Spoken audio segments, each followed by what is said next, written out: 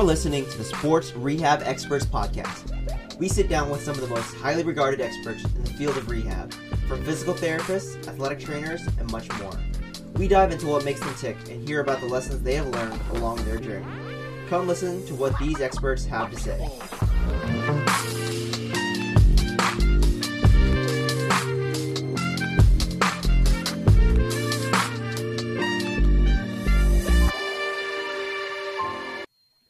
All right, welcome into the very first episode of the Sports Rehab Experts Podcast. Thank you for coming in and joining us and listening to some of the best in the field and listening to what they have to say. For our inaugural episode, we have the ACL guru. You may have seen him on Instagram or on social media, dropping all sorts of knowledge bombs about ACLs. We have Mr. Wesley Wang. Wesley, welcome in. Thanks for having me, Chase. All right. So for those who may not know about you, Wesley, give us a little bit about your background, where you came from, and what got you into PT in the first place. Yeah, sure. So I graduated from Franklin Pierce University with my DBT in 2015. From there, I always went into PT school with the mindset of wanting to pursue kind of sports rehab. And then I guess a little bit of backstory is the fact that I pursued PT in the first place because I tore my ACL playing basketball, and I just kind of loved the grind and getting back to playing basketball again. And that's when I decided to change my career and go back to PT school. So after I graduated, I went on to work for kind of a more traditional outpatient facility. It was where my last rotation was, so it kind of made sense. It was kind of a seamless transition from being a student and work there full time. So I was there for about 6 months, and then I went on to work for another kind of more traditional outpatient place for about a year and a half. And then thankfully in October of 2017, I got connected with Teddy a little bit year before that. Some people know him as Strength Coach Therapy. And, we kind of just got to talking, and then eventually he ended up offering me a job, and I accepted. And I immediately went into my job next day and told him that I was quitting so I could start at Healthy Baller. So I've been there since October of 2017. So I'm coming up to my 4-year anniversary there. And after working there for about a few months, I decided to kind of choose to specialize in ACL rehab because I felt like it was a very neglected area in the outpatient world. So that's kind of where I've been ever since. I do see other injuries, but probably about 60 some percent of my patients are ACLs, and I work with mostly high school and college level athletes. Okay, awesome. So PT is your second career. What were you doing prior to going back to PT school? I used to work in the consulting field. So I used to work for Accenture. Some people know, some people may have heard of it. It's one of the bigger consulting firms out there. So I was there for about 7 months, but kind of quickly realized that that wasn't for me. Gotcha. All right, awesome. So you said that you're seeing about 60% ACL patients. Um, Other than that, how would you say your job is different than a typical outpatient ortho, being considering yourself a sports centered clinician? Yeah, so definitely the amount of athletes that I see, my last two jobs, I would be lucky if I had 3 to 4 athletes in an entire week. Here at where I'm at right now, I see athletes every single day. Probably about 90% of my patients are high school and college level athletes, and I'll get the occasional adults who are also very active. They're athletes in their own right. They're just not playing for like a school team or anything like that. Um, and on top of that, we see every single patient for an hour. So a lot of more traditional places will see patients for every 20, 30 minutes, and then you have to move on to your next patient. So it's a little more higher volume. But we see every single patient for an hour. And then I think probably the last big thing is the fact that our facility is kind of very unique for sports rehab. We have a 40-yard turf space. We have a pretty extensive weight room, a lot of necessary equipment that is needed to really kind of push athletes in order to get them back to 100% and not just, like halfway there. Right.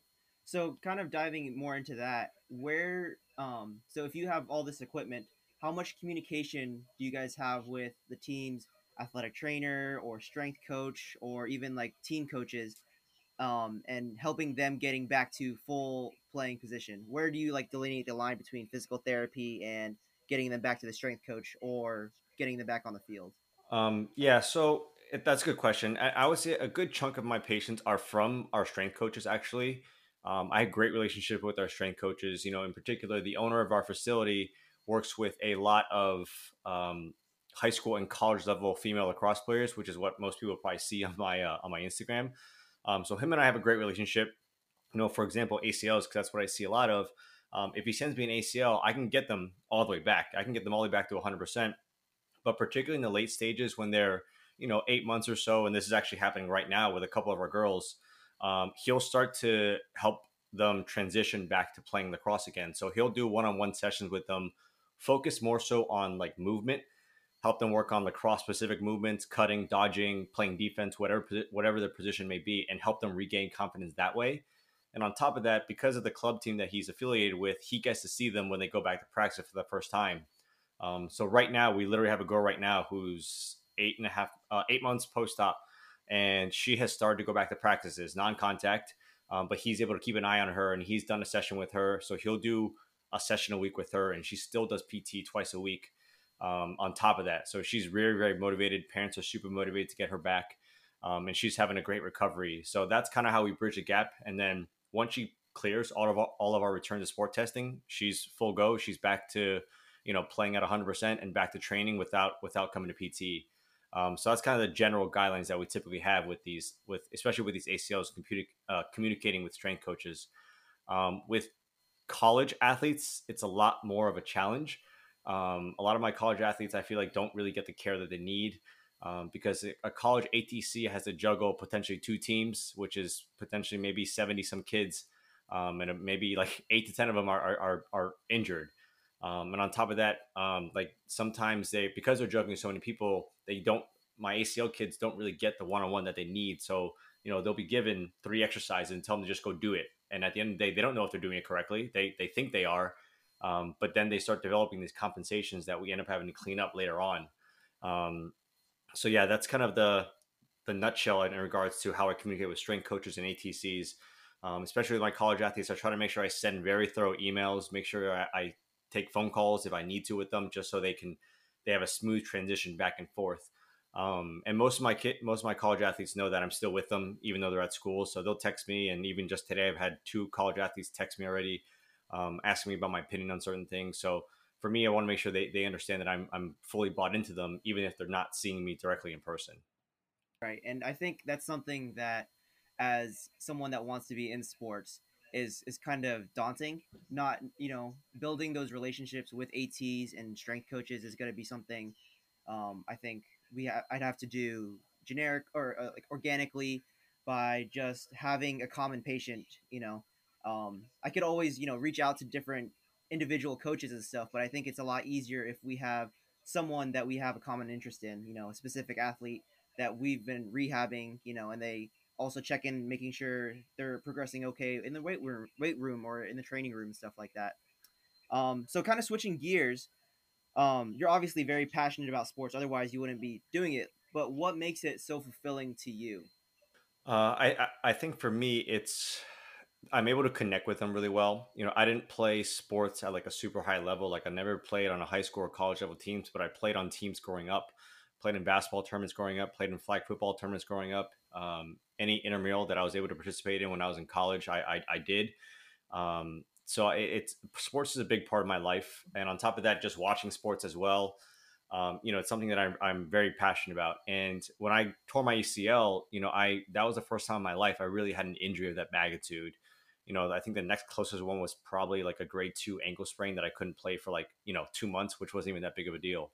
But tearing your ACL is kind of a different animal. You're out for nine plus months, and it takes over a year to really get your full confidence back and all that kind of stuff. And that I think that's what I truly take into my rehab, is that I'm able to connect with these athletes that that have to miss a season or 2 seasons, and it's tough. It's really, really hard for them to be the sideline kid. And if you don't really understand that aspect of it, I feel like that is a certain, like, I guess, a unique piece that I'm able to bring, because unfortunately, I've had 2 torn ACLs at this point. So it's something that I can really convince them of, in the sense it's like, hey, I've been there with you. I know what it's like to be in the trenches, especially right now when I'm still, 9 months in, 8.5 months in for my own rehab, that I can tell them, I can say certain things like ACL rehab kind of sucks. And they're like, yeah, it does, because it's just a big, long, constant grind. But they know I'm with them. They know I'm with them every step of the way. And my goal is to make sure that they get back to 100% and not just 80, 85%. I want to make sure that they're all the way back so that when they step back on the field again, they're like, I know I put in the work and I know I'm ready to go.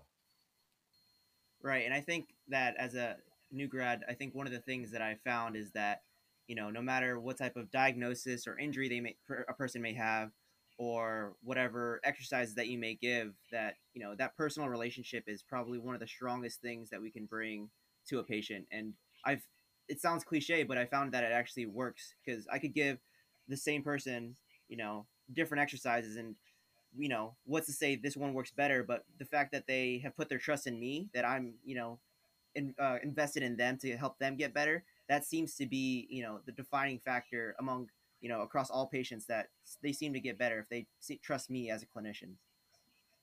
All right. So, Yeah, definitely. as, as a new clinician, what's one thing that you faced as a challenge that you did not expect coming out of school? um, I I think it's probably not something I realized at the time, but now being, I'm 6 years out from PT school now, so I have a different perspective than when I did as a new grad. And I just think about like how differently I treated when I was a new grad. I was very manual based when I was a new grad. And on top of that, I thought I knew what it was like to treat athletes. And then looking back, like now as at my old self and my as my new grad self, I would tell that kid to kind of like pump the brakes a little bit and really just focus on consistently learning. And the first time that really happened, and I got kind of a glimpse as to what sports rehab looked like, was one of my coworkers there who actually ended up going to work for DC United as a head therapist there, the MLS team in DC. He was the one who kind of like started to mentor me a little bit. It wasn't anything formal, but like any chance I had to pick his brain, he was willing to answer my questions. And he was already a PT for several years and had lots of experience treating high level athletes. So that was kind of my first glimpse at it. And for me, that was like, whoa, like I really have a lot to learn. And then coming to Healthy Baller, even more so, like finally getting to see a lot of athletes over and over and over again. It started to really open my eyes as to the physical demands that the athletes place on their bodies and how rehab needs to match that demand, which I do feel like is probably like in a nutshell the biggest gap between like a more traditional model and what we're trying to do, is because a lot of traditional places maybe don't have the equipment, the space, or whatever it is, or some of the therapists don't even have the knowledge to really get these athletes all the way back. And again, if it's a grade one ankle sprain, no big deal. You can go to a place and you'll be completely fine.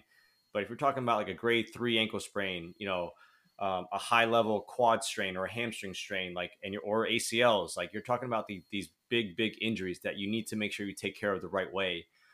Those are the ones I feel like I really didn't really understand that well when I was a new grad. So those are the kind of, and I think that I would encourage a new grad to really try and learn from other sources. So I learned a lot from our strength coaches at our facility. They've taught me a lot of how to cue movements, how to teach movements, reactive, non-reactive, structured, non-structured, randomized, like so many things that they've taught me that I've been able to incorporate. And for me, even now when they're doing stuff, I'm always watching them to feel like, okay, where can I incorporate this into the spectrum of rehab? So for me, just constantly learning from other resources, not just from PTs. Find a sports PT that you like, go shadow them. Find a strength coach, go shadow them. ATC, whatever it is, just find somebody that you value and that can teach you things, and ask them if you can go shadow. And for the most part, I feel like most people will say yes. That's one thing that even before I started PT school, I started following all these different PTs on Instagram and Twitter, and you know, just the way they cued different exercises or the way they would address them. That was something that really helped me understand exercise better. And it's been a good learning process because Instagram and Twitter are free, and you can learn so much from different therapists online because they all have a slightly different approach or they say it a different way, and that can help connect with different patients. And so, what is a good way that you stay evidence based? Because it's kind of intimidating with, am I doing the right thing? Am I loading this patient enough? Am I not loading this patient enough? What's one way that you like stay on top of the evidence while working a full-time job and I'm sure other side projects that you have? Yeah, so at least, and this was implemented by Teddy, but every week we have weekly PT meetings where we will bring up an article and discuss it and also figure out how it should be implemented within our practices. So we've gone over the entire body. And like for me, like I don't really treat a lot of elbows, but our most recent one was how like using weighted balls can affect the amount of stress placed on your elbow, but also at the same time can increase the speed of your throw. So just things for me to kind of stay up to date on stuff that I don't necessarily treat, but maybe eventually I will be able to treat one. And on top of that, just I wouldn't say I do it as consistently as I probably should, but every couple weeks, every 3 weeks, I'll go onto one of the databases like JOSPT and kind of do a search on. For me, again, saying for me, mostly staying up to like ACL updates or ACL articles is kind of my priority. But on top of that, still looking at other injuries that I may see pretty frequently, like muscle strains, rotator cuff stuff, and also ankle sprains and low back pain are kind of the main ones that I really will see a lot. So kind of staying on top of that too. And I think a lot of it is just staying like consistent is probably the biggest thing. And even then on social media, there's some people on Instagram that post articles pretty frequently. So a lot of times, like when they post an article, I'll like screenshot it, and that'll be a reminder for me to go look it up later and kind of dive into it more in detail. So those are kind of the main ways that I personally try to stay up to date in literature. Those are all great pieces of advice that I'm going to have to definitely take into consideration as I go on in my practice. Um, so we talked a lot about ACLs, and do you want to talk a little bit about the ACL group that you have started, and maybe give a little bit of a plug about that? Yeah, sure. So as a new grad, I often found myself like again, looking back now, I really didn't know that much about ACL rehab. I thought I did because I went through it myself and, just treating them every once in a while. I thought I really knew what I was doing. And I like treating ACLs. But at the end of the day, I was following this very outdated protocol. And the majority of these protocols nowadays are still very outdated because they're still clearing kids at 6 months. And we know that a lot of research supports that they shouldn't be cleared until 9+ months. And on top of that, they should pass proper return to sport testing.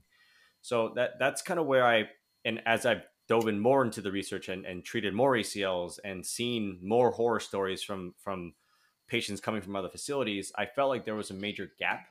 I just feel like a lot of times in the outpatient world, people still treat, and this was my rant that I posted last night on my story, is that a lot of people still treat ACLs as if it's some, again, basic injury. They treat it as if it's a grade 1 ankle sprain, when in reality, it's not. It's one of the most difficult outpatient injuries that we will see. And I don't think it's extreme to say, but you can screw up an ACL. And if you screw up an ACL, you can really alter someone's life for the worse. And I've seen it before where one ACL was done really poorly as far as the rehab goes, and they were cleared too early. And what happens? You tear again. And on top of that, what happens? You tear again. And then some people after 3 ACL tears are like, I'm done. I'm never playing sports ever again. That obviously is significantly altering someone's life. And on top of that, maybe they end up dealing with chronic knee pain.